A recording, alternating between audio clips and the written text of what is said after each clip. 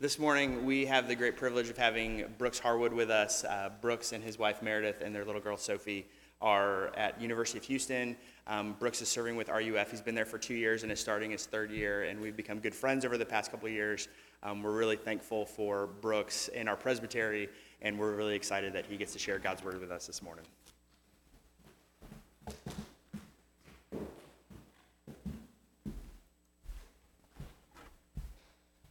Good morning. It's good to be with y'all. I wish I could see your faces. You can see mine, but I can't see yours, but that's okay. I'm just really glad to be here with y'all, and I'm glad also to be able to preach over Psalm 32. One of those reasons is because it's possibly my favorite psalm. It's a sin psalm. It's a psalm of honesty. It's a psalm of confession. And the reason I like it so much is because honesty is so appealing. A couple years back, actually right when we moved to Houston, a friend of ours, well, he wasn't a friend yet. We went to a dinner. Went over to this dinner, new people at our church. We sat down at a table. There's probably 10 people at the table. We had not had our daughter Sophie yet. I'm one of those people that the names came down to two different names. We possibly going to name her Sophie, possibly going to name her Lofton. Sophie was the cafeteria that Meredith and I met in, and then Lofton was just a family name. I was one of those people that went around and asked random people what they thought we should name our daughter. And so we had just met these people at this dinner, and I said, hey, what should we name our daughter? And people give their ideas, and it comes to Derek. We had just met Derek. Derek's a lawyer. And he goes, number one, Sophie is a generic name. Number two, Lofton is very unique. I've never heard that. Number three, I knew a Sophie in high school, and she was awful. Don't name your daughter Sophie.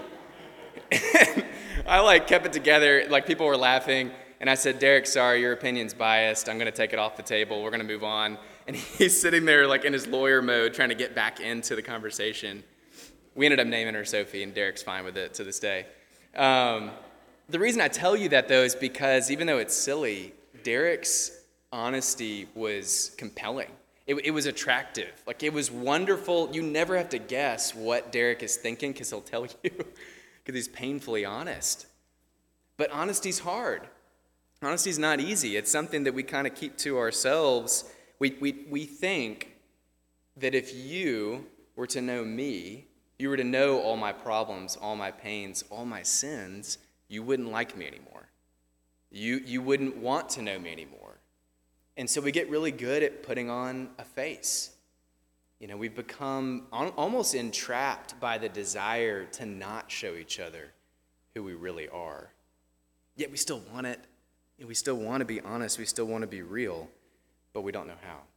This psalm is about that. This psalm gives us the power to confess. It gives us the ability to open up because it makes this one powerful claim that God actually likes forgiving people. Not that he has to, he likes it. He wants to. And so we can start being more open with him and with each other.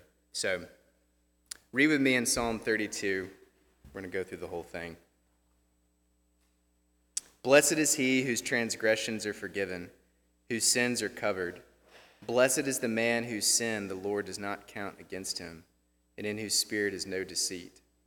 When I kept silent, my bones wasted away through my groaning all day long, for day and night your hand was heavy upon me. My strength was sapped as in the heat of summer. Then I acknowledged my sin to you, did not cover up my iniquity. I said, I'll confess my transgressions to the Lord, and you forgave the guilt of my sin. Therefore, let everyone who is godly pray to you while you may be found. Surely when the mighty waters rise, they'll not reach him. You're my hiding place.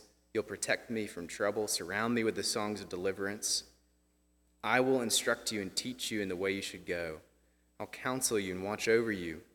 Do not be like the horse or the mule, which have no understanding, but must be controlled by bit and bridle, or they'll not come to you. Many are the woes of the wicked, but the Lord's unfailing love surrounds the man who trusts in him. Rejoice in the Lord and be glad, you righteous. Sing, all you who are upright in heart. So something I meant to mention, this is a song. And this is probably something you've worked through with the Psalms, but this is a song. This is meant to be sung by God's people because it's meant to shape us into the kind of people that it's describing. And it says, really in the beginning, confess because it'll make you happy. This will actually make you happy. Where do I see that? Well, in the first two verses, you see blessed. You see it twice. Blessed is he, blessed is he. Blessed in Hebrew means happy. Happy is the one who does blank. And what's interesting is that it's not the person you would expect. You see in this person is not doing great. They have not been faithful. They've messed up. They're a failure. And that's the person who's happy. It gives different words to describe what this hypothetical person has done. It says they've transgressed in verse 1. They've broken God's boundaries of how he's made this world. They've sinned, also in verse 1. He has sinned. The things that they ought not have done, they've done. Things they should have done, they haven't done. And they've missed God's mark of perfection and glory. And then again, there's actually a different word here, but in verse 2 it says sin again. In Hebrew, it's a different word than sin, and it really just means guilt. This person's heavy. This person's weighed down. This person feels dirty. And yet, they're the happy one in this psalm. Not because they're perfect, but because they're forgiven. So there's three different words that are given to kind of counter those other words. It says, blessed is the one whose transgressions are forgiven. Forgiven means to be lifted off. It means all their sins are gone. Blessed is the one whose sins are covered. It's as if they don't exist. Blessed is the one whom the Lord does not count their sins against them. God's not thinking about this person's sins, and that makes this person happy because of how forgiven they are, not because of how perfect they are, but because how perfect God is, and they're happy. Years ago, my mom put a kind of a weightlifting set in the shed out behind her condo, and I was 12 years old, went out for the football team, probably weighed 99 pounds or something like that at that point, and I wanted to lift weights. I wanted to get bigger and stronger and faster for football. Typically, I would be working out with a friend of mine. I don't know why he wasn't around at this point, but it's during the summer. My mom's at work. I go into the shed, and I think, I'm going to put some real weight on this thing. So I put everything that I have on there, and I get underneath it. I want to do a bench press. I push it up, easy. Down again, good. It's getting a little harder, though. Down again, and I'm stuck. I can't do anything. Mind you, I have clips on the outside, which prevent the weight from going anywhere. It is on me. There's nothing I can do. I can't cry out and call out to anybody. It's just me. So I start rolling it down my sternum, down to my stomach, down to my legs, down to the ground. I was bruised for a couple weeks. I tell you this because I was convinced that I could throw all that weight on there and do it myself. I was convinced that I had the ability in and of myself to handle it, that I had the power to handle all of that when I didn't. That's exactly what we do. That's exactly what this psalm is actually pushing against. The belief that we can handle our own problems. The person in the psalm actually isn't happy because he handled his own problems. He's happy because God handled his problems. And yet, you and I, honestly, are very busy trying to act like we don't have problems with each other. We're trying to prove that we're perfect to everyone. And we're really not. We do this in social media. If you get onto social media, you kind of get into the rhythm of trying to prove that you're perfect to everybody. You have to. The pictures you take, you want to be able to doctor them. You want to be able to make them exactly the way you want them to be. Kind of stew over what you're going to write, what you're going to say. There's even a whole string, a movement of perfect, imperfect pictures in social media. So it's people will act like they've just woken up and their hair is all messed up and, oh, such a hard day. But they took, 20 minutes to set up the photo. It's a desire to perfect ourselves visually in front of each other. But we also try to do this with busyness. Try to prove that we're, doing better than we actually are. This is my most difficult thing. It's a hard thing for me to stop. It's so hard for me because when I stop, I have to not only recognize that I have problems that I can't fix, but then there's problems around me that I can't deal with and I can't fix. Busyness almost like prevents me from thinking about those things. So I stay busy so I don't have to deal with it. The biggest way that we do this, trying to prove that we're perfect with each other, is conversation. How are you doing? Doing great. How are you doing? Oh, I'm busy. How are you doing? Too blessed to be stressed. Like we have sayings so we don't have to actually tell people what's really happening with us, right? And look, the Bible, and Bible's not, and I'm not encouraging you to like spill your guts to the barista at Starbucks when they ask you how you're doing. But the point is, happy, blessed is the one who does not lean on their perfection, but leans on how forgiven they are. That's what this psalm's about. Scott Saul is a pastor in Nashville. He puts it this way: it's essential to begin our journey together with this truth in our minds and hearts, that the first step in becoming like Jesus is acknowledging how unlike Jesus we are and knowing that he loves us just the same. We must not try to pull ourselves up by our bootstraps. Rather, we must realize that we don't even have boots. We can stop. We can stop pretending. We can stop acting. Because we can confess, we can be real, because that's what makes us happy. We're not trying to handle everything on our own. So we can confess. We also can confess, we can be honest, we can be open, because hiding actually hurts. The consequence of hiding hurts. You see this. Verses 3 and 4, David, speaking in this psalm, says, "When I kept silent, my bones wasted away.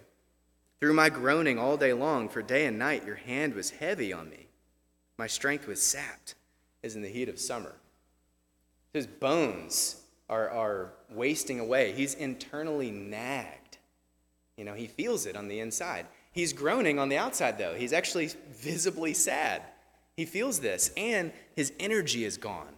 You've done something, you've thought something, you've said something where it almost dragged you down. You didn't have the ability to be yourself anymore. That's what this hypothetical person is feeling right now. What's interesting is if you stop and pause and ask why he's feeling that, he says in verse 4, "Your heavy hand was on me." God is making him feel this.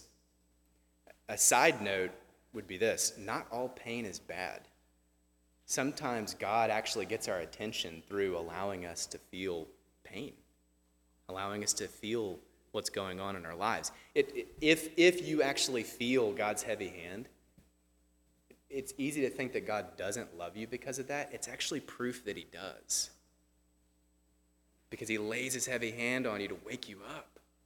That's what he's doing here. And what's interesting is that the gift here is guilt. It is pain. The gift, though, is not living in it. It's a gift to feel guilt. It's not a gift to live in it. Because you see, David, immediately he feels it and he does something with it. He confesses. Verse 5, "I acknowledge my sin to you. I didn't cover up my iniquity." And you think, okay, he's going to beg.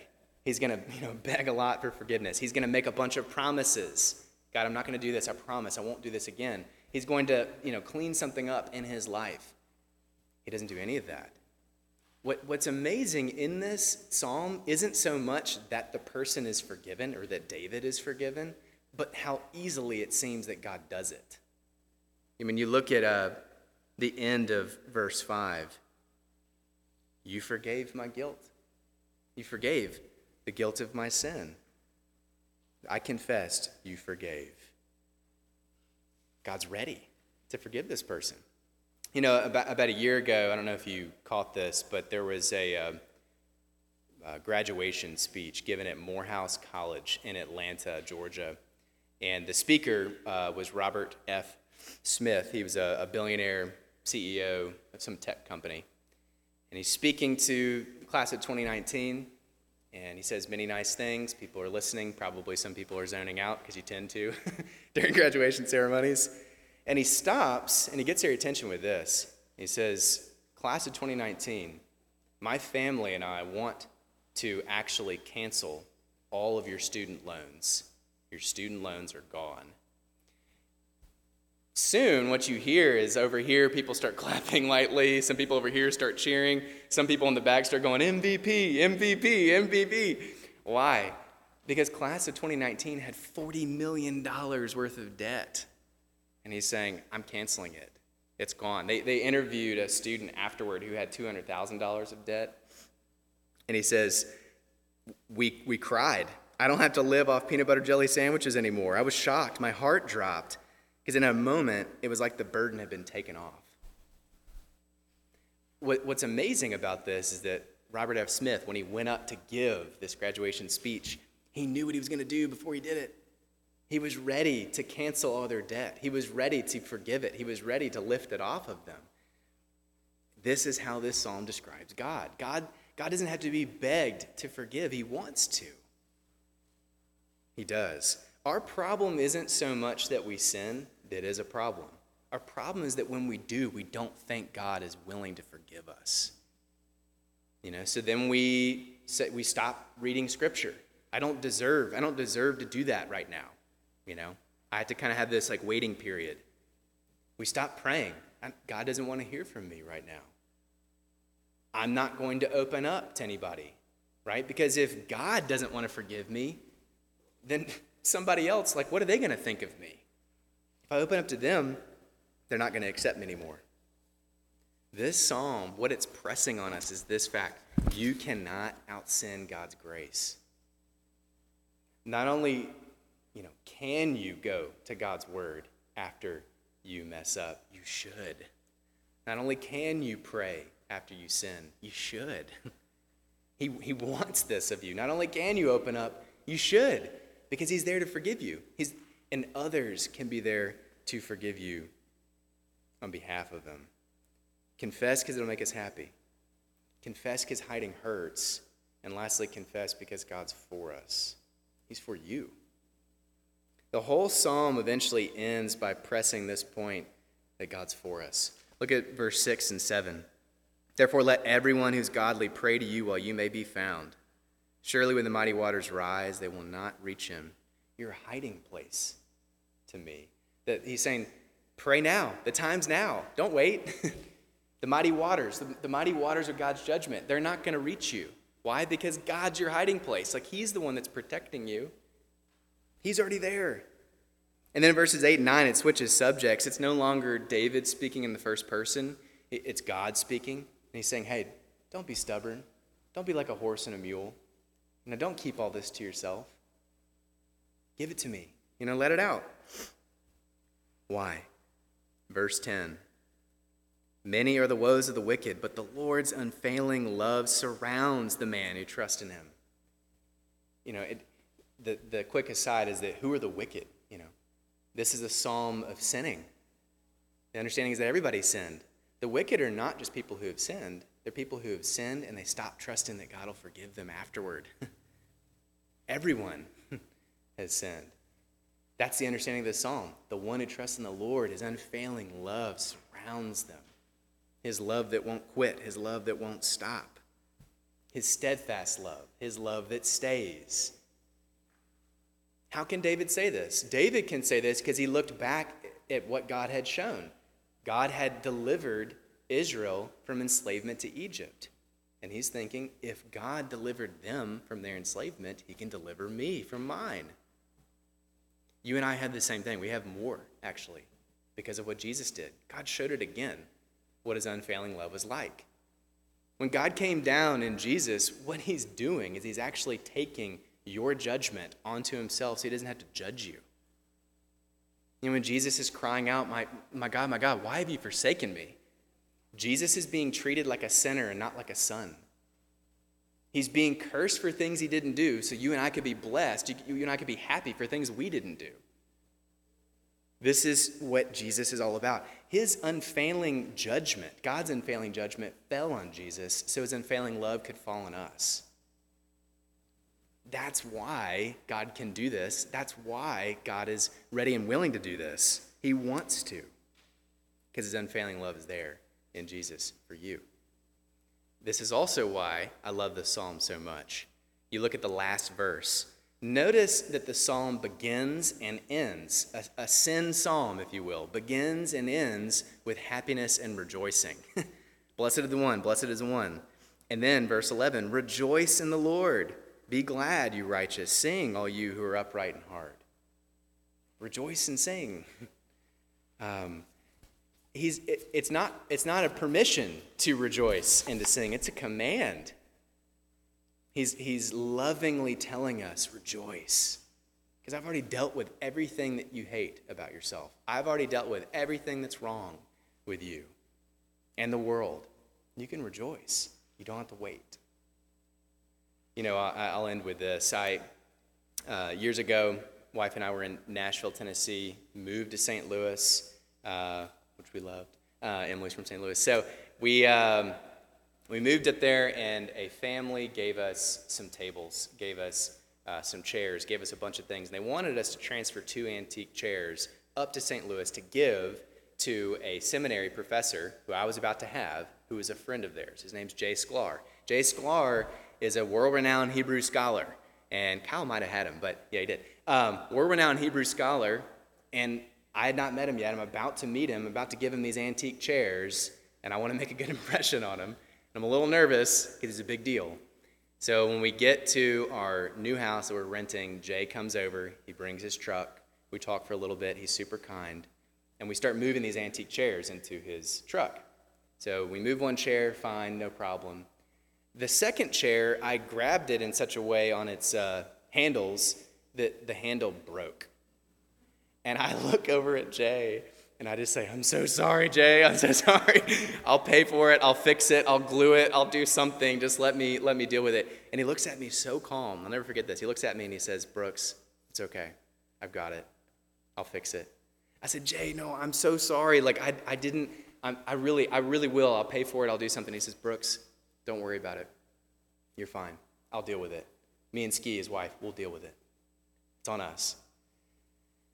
5 or 6 days later, he calls me and leaves a voicemail on my phone and just says, hey, Brooks, I was thinking of you today. I just wanted to let you know, again, you're fine with the chair. It's okay. Like, don't worry. Because he knew that I was still worrying about it. Jay was acting like Jesus.